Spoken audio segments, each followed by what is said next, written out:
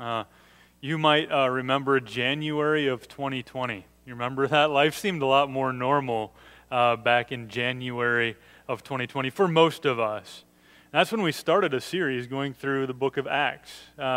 And we broke the series up intentionally into three different sections because Acts is kind of broken up into three different sections.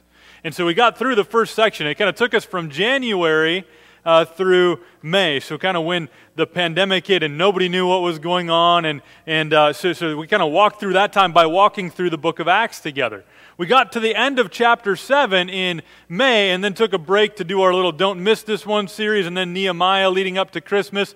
And now we're going back into the second part of our Acts series, starting in Acts chapter 8. So go ahead and open your Bible there, but we're going to just do a quick review because it's been a while. It's been a few months now since we were last in the book of Acts. So if you remember, there was a doctor and historian named Luke.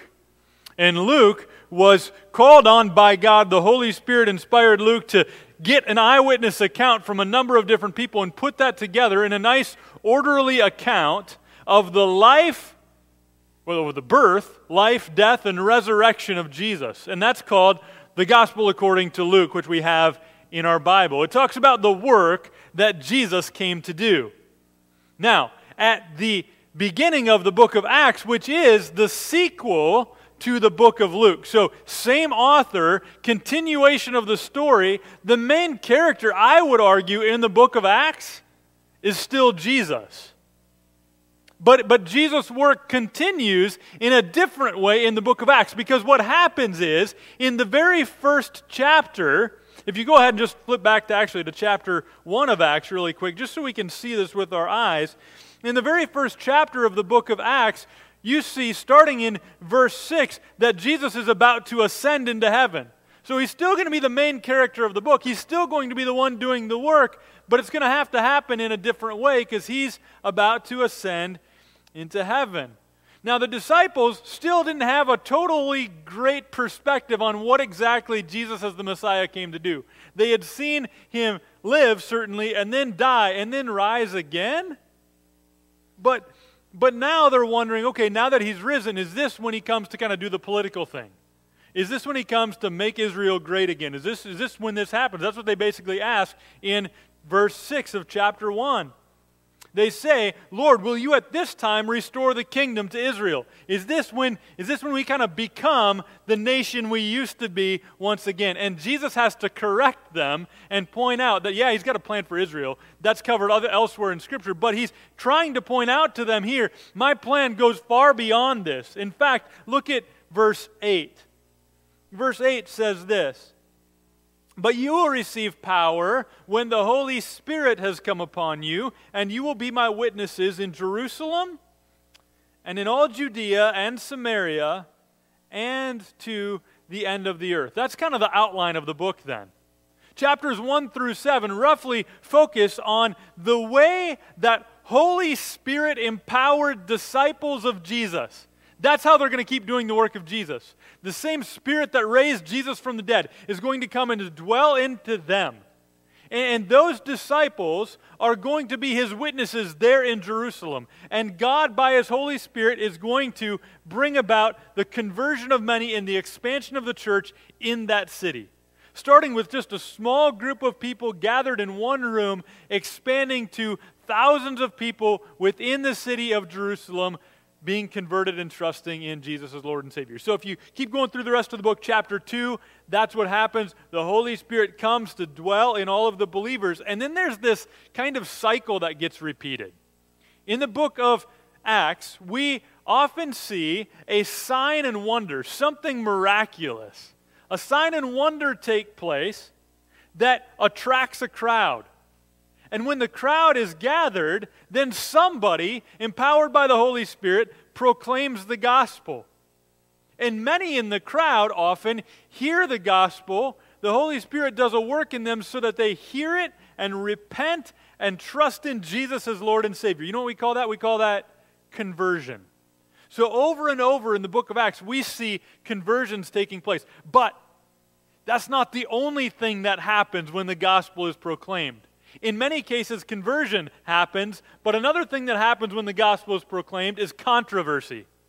So as we go ahead in the book of Acts, we see like in chapter 4, in Acts chapter 4, if you look at verse 18, it says this, "So they called them and charged them not to speak or teach at all in the name of Jesus."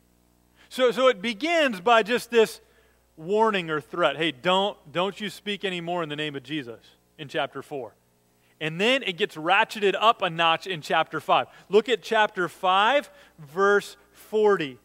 In chapter 5, verse 40, it says, "And when they had called in the apostles, they beat them and charged them not to speak in the name of Jesus, and let them go." Okay? So now it's gone from just a warning or a threat to now, if you're going to proclaim the gospel, you might get beaten and told not to do it anymore. And then where we left off in May is in chapter 7. And in chapter 7, one of the newly established deacons in the church, a man by the name of Stephen, is boldly proclaiming the gospel, and he gets charged with blasphemy, and here's how it ends for him. Look at chapter 7, verses 58 to 60. The very end of chapter 7, this is where we left off back in May, it says this, "Then they cast him out of the city, and they stoned him. And the witnesses laid down their garments at the feet of a young man named Saul. And as they were stoning Stephen, he called out, 'Lord Jesus, receive my spirit.' And falling to his knees, he cried out with a loud voice, 'Lord, do not hold this sin against them.' And when he had said this, he fell asleep." So there was conversion taking place, but there was great controversy, ending even in chapter 7 with the death of one who was so bold as to proclaim the gospel of Jesus Christ. And so as we turn now to this next section of the book, here's the tension. The tension is that Jesus said that the gospel is going to be proclaimed and we're going to spread from Jerusalem to Judea and Samaria to the ends of the earth. Well, if what's happening in Jerusalem is that the people who proclaim it are being beaten, and some of them being killed now, how is the gospel supposed to spread? This doesn't seem like a great recipe for how expansion is going to take place. How's it supposed to expand? Well, that's what we're going to see in chapters 8 through 12, and especially today in the opening verses of chapter 8. And so, if you have your Bible open, you're in Acts chapter 8, and if you're able to, would you stand as we read the very word of God?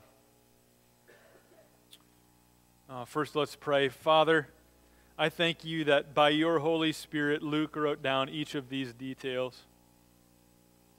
Thank you for the story of the book of Acts, that Holy Spirit-empowered followers of Jesus, proclaiming the gospel, get to see the work of Jesus continue as your church expanded from Jerusalem to then Judea and Samaria and then to the ends of the earth. Father, I thank you that that's a work that continues today. That your church continues to expand across the globe. And I pray that your Holy Spirit would work in us in such a way that we would kind of maybe be knocked off of our kind of like comfortable, normal, humdrum kind of lives and see that we're a part of something much bigger than we normally think about. And that we would be willing even to give our lives to suffer if that need happen in order that the gospel might go forward to more people. I pray that the gospel would be heard clearly even this morning as we meet. In Jesus' name, amen. Acts chapter 8, 1 through 8, God's word says this. And Saul approved of his execution. And there arose on that day a great persecution against the church in Jerusalem. And they were all scattered throughout the regions of Judea and Samaria, except the apostles. Devout men buried Stephen and made great lamentation over him. But Saul was ravaging the church and entering house after house. He dragged off men and women and committed them to prison. Now, those who were scattered went about preaching the word. Philip went down to the city of Samaria and proclaimed to them the Christ, and the crowds with one accord paid attention to what was being said by Philip when they heard him and saw the signs that he did, for unclean spirits, crying out with a loud voice, came out of many who had them, and many who were paralyzed or lame were healed. So there was much joy in that city. Amen. You can be seated. So in your bulletin there is a sermon notes page that has the life group guide with it. And you're going to see that the title of the sermon today is Breakout. Because we see a number of different things breaking out here in Acts chapter 8. What had started in chapter 7 with the persecution and execution even of one man is now spreading. Because there's people in positions of power, like this guy named Saul who we're introduced to here. We're going to get to know him a lot better as the book goes on. But now we're just kind of, his name is just kind of dropped in here as one of the powerful people who is approving of and even maybe overseeing some of the persecution against these new Christians.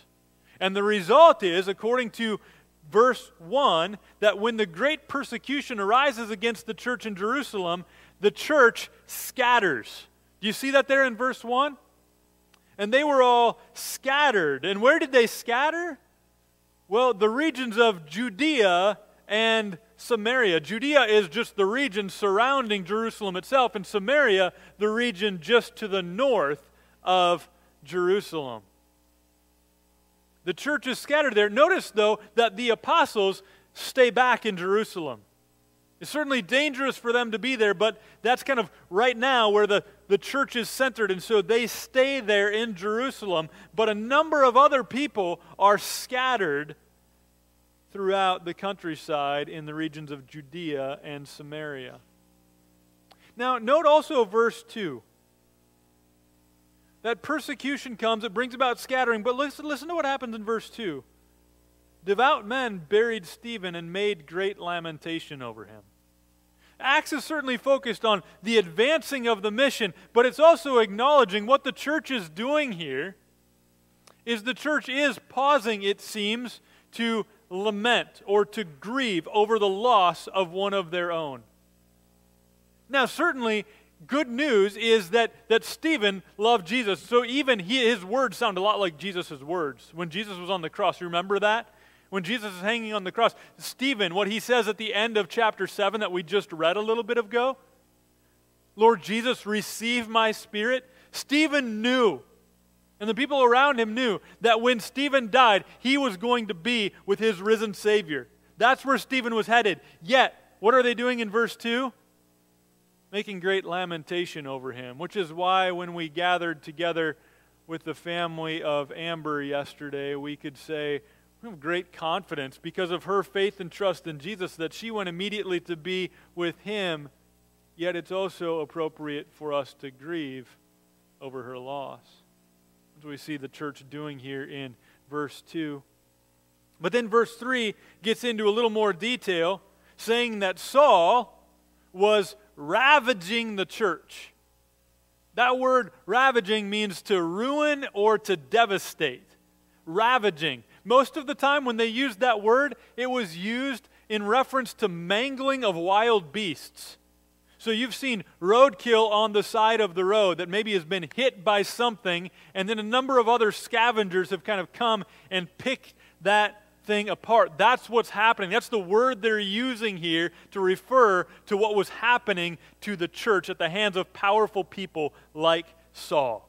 Saul was ravaging the church. Now, does that mean that a few bold people like Stephen, those bold enough to publicly proclaim the gospel of Jesus Christ, just a few of those, crazy street preacher guys on the corner, are they the ones being persecuted? It's bigger than that. It's more widespread than that. Did you see what it says there in verse 3? Verse 3 says, in entering house after house, he dragged off men and women and committed them to prison. This persecution isn't just like people saying mean things about Christian on social media, right? That's not the kind of persecution we're talking about here. We're talking about ravaging the church. We're talking about religious leaders with authority, people like Saul, entering into households and dragging out men and women to commit them to prison. Now imagine living in Jerusalem at that time. thousands of people have heard the gospel. And their lives have been turned upside down. They're now followers of Jesus. They've been converted, transferred from the kingdom of darkness to the domain of the Son. They've been spiritually orphaned before and now made adopted sons and daughters of Jesus the King. They were spiritually dead, now they're born again.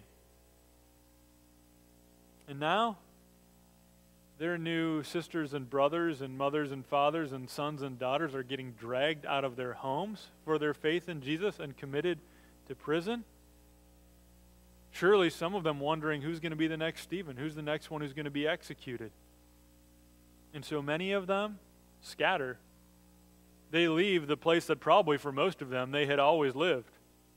The jobs they had always had, they leave that. They scatter.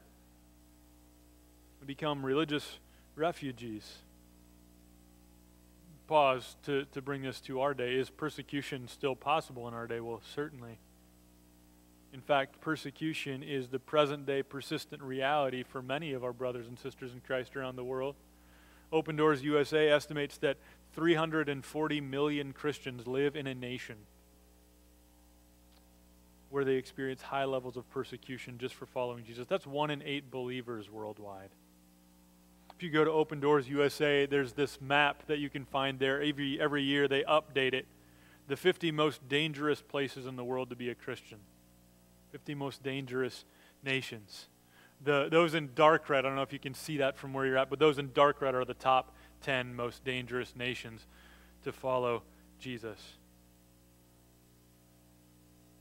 Persecution is a persistent, everyday reality for many of our brothers and sisters in Christ. So what? What do we do with that? Well, three things. One, we should give thanks that we're not in the top 50 and maybe stop complaining so much about how hard it is to be a Christian in America. Number two, we should grieve for our brothers and sisters in Christ. As the church saw one of their brothers be executed, they grieved. As we hear of persecution of brothers and sisters in Christ around the world, one of the things we should do, it says in 1 Corinthians chapter 12, verse 26, if one part of the body suffers, every part suffers with it. We should grieve for brothers and sisters in Christ persecuted because of their faith in Jesus. And of course, we should pray. Praying, yes, for their protection, but praying also that God would work in and through them in the midst of persecution.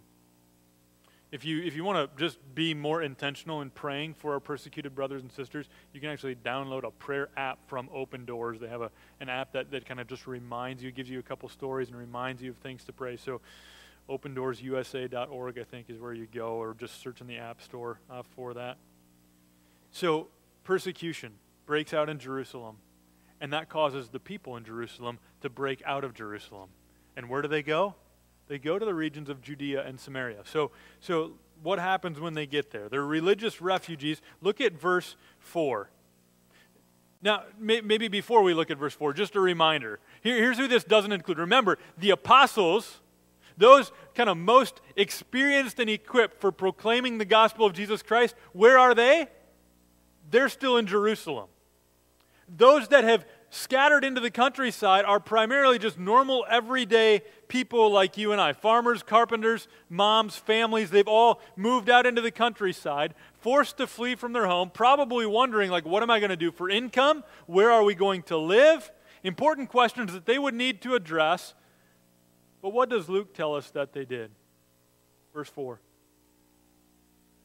Now those who were scattered went about preaching the word. That's what they went and did.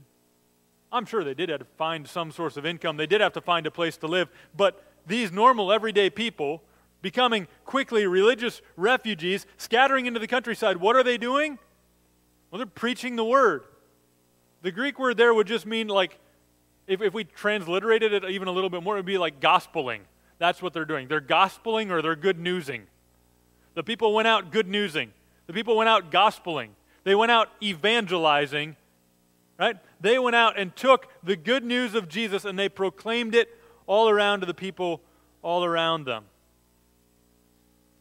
They're facing the very real threat of persecution. They're scattered, and this is how the church begins to expand. So that tension, like how is a persecuted church going to expand beyond Jerusalem? Well, through persecution. The persecution that brings about a scattering that pushes people to go to a place they wouldn't normally go. More on that here in just a moment. But a point of application first. Question: are we preparing ourselves and the next generation to proclaim the gospel, even if things get worse because of it? Is a day coming when the United States of America breaks into the top 50 list of Open Doors' most dangerous places to be a Christian? Maybe. Maybe not. We don't know. But regardless, church, we should probably stop making excuses of why it's so hard for us to share the gospel. We know that a thriving church is not dependent on the right people being in political office. A thriving church is not dependent on holding on to every freedom we've historically enjoyed. In fact, if you look historically at how it works, most often when we're most comfortable, that leads to complacency. Comfort often leads to complacency. We can see even in the world today the ways in which persecution is what brings about the growth of the gospel in many places. So maybe our prayers sometimes shift from God, protect us and make us comfortable and take away all these barriers from us, and instead, God, help us to boldly proclaim the gospel even if we need to suffer for it. How do we become people like that? Well, I think we need to look to Jesus. We're going to be motivated first and foremost by the gospel itself. And so if you just turn really quickly to 1 Peter chapter 3, Peter is one of those who is a leader in the early church. He will himself experience some pretty significant persecution. Already has at this point. Will continue to do more. And he writes this in 1 Peter chapter 3, verse 17. He says, "For it is better to suffer for doing good, if that should be God's will, than for doing evil." Verse 18, "For Christ also suffered once for sins, the righteous for the unrighteous, that he might bring us to God."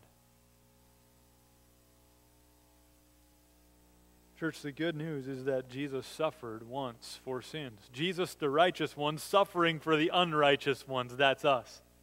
Why? He did it that he might bring us to God, because we couldn't make up the gap ourselves.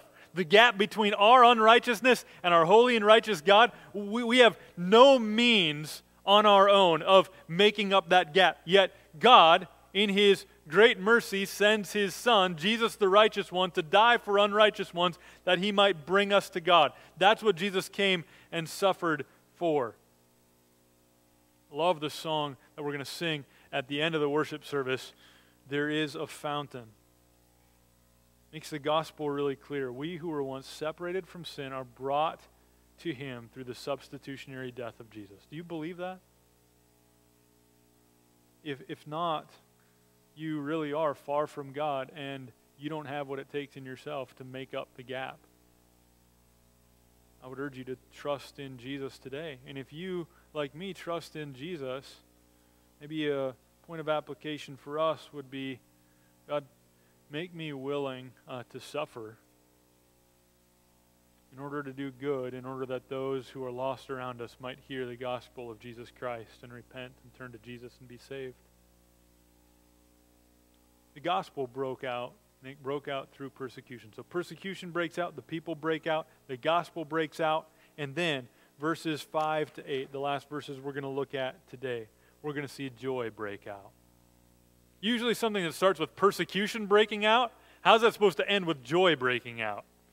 Like how do you draw that line from persecution breaking out to joy breaking out? Well, verse 5, before we look at verse 5 to 8 a little more closely, just some quick background, because it's going to help this to make, I think, a lot more sense. Samaria, Elijah, you want to put that map up? Great. Okay, so Samaria is the region to the north of Jerusalem. When they talk about going down to Samaria, He's just talking about going down in elevation. They're not thinking of a map and going south. They're going north, but they're going down in elevation from Jerusalem to Samaria. Now, Judea is the area surrounding Jerusalem. Samaria is this different area. And the people that resided in Samaria were Samaritans. And the Samaritans residing in Samaria were basically half Jewish. They followed their own version of God's law, and they worshiped in their own temple. And the Jews living in Jerusalem were conditioned from a young age to despise the Samaritans. But now, as they are persecuted, the new believers there in Jerusalem are persecuted, and they have to flee. Where do they flee? To Samaria, living amongst Samaritans. And what are they going to do there?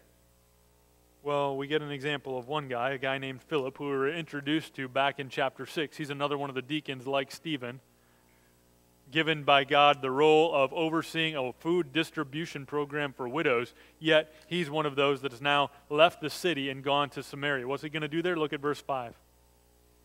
But there was a man named Simon. Oops, sorry, that's verse 9. Don't look at that one yet. We'll do that next week. Philip went down to the city of Samaria and proclaimed to them the Christ. That's what he went to do. Okay, what do you do when you're with Samaritans, people that maybe from a young age you've been taught to despise?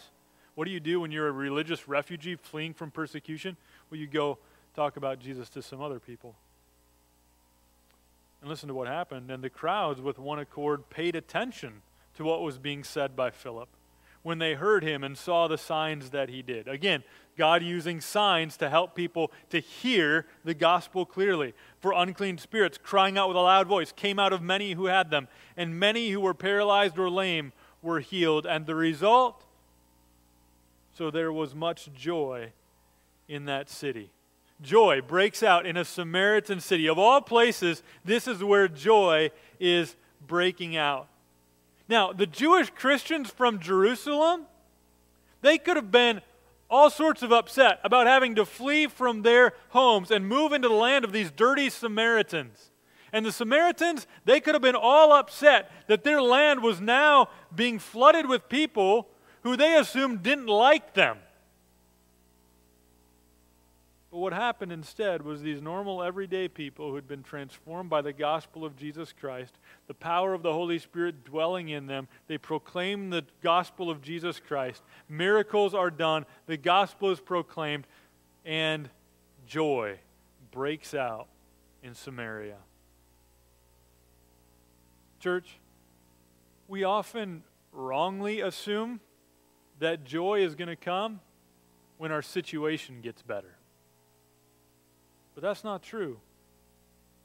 Joy doesn't come from comfortable lives. God's plan for the evangelization of the world is not usually pushed forward by our own comfort. Joy comes when normal people, with situations that are far from ideal, proclaim the gospel wherever God puts them. So, do you fit that category of people whose situations are far from ideal? Like maybe your health is far from ideal, or maybe just not ideal right now. Maybe your job is not ideal. Maybe your job isn't where you want to be. Maybe family life is a struggle for you. Maybe single life is a struggle for you. Maybe you often get tired. Maybe you often get frustrated. Maybe you often deal with anger. Maybe you're often anxious. Maybe you deal with depression. Joy comes not when we get all that stuff ironed out, but when we let God work through us to be humble servants who take the gospel wherever He puts us. Jesus said that they're not just going to be witnesses in Jerusalem, but also in Judea and Samaria. And it took persecution to get them there. But God's plan would not be thwarted. We're going to close today by singing a song written by a man who spent most of his life dealing with some pretty deep depression. Yet he was a man who knew that every guilty stain of his sin was washed away by the blood of Jesus. And that living and dying, he would be forever proclaiming the power of Jesus to save.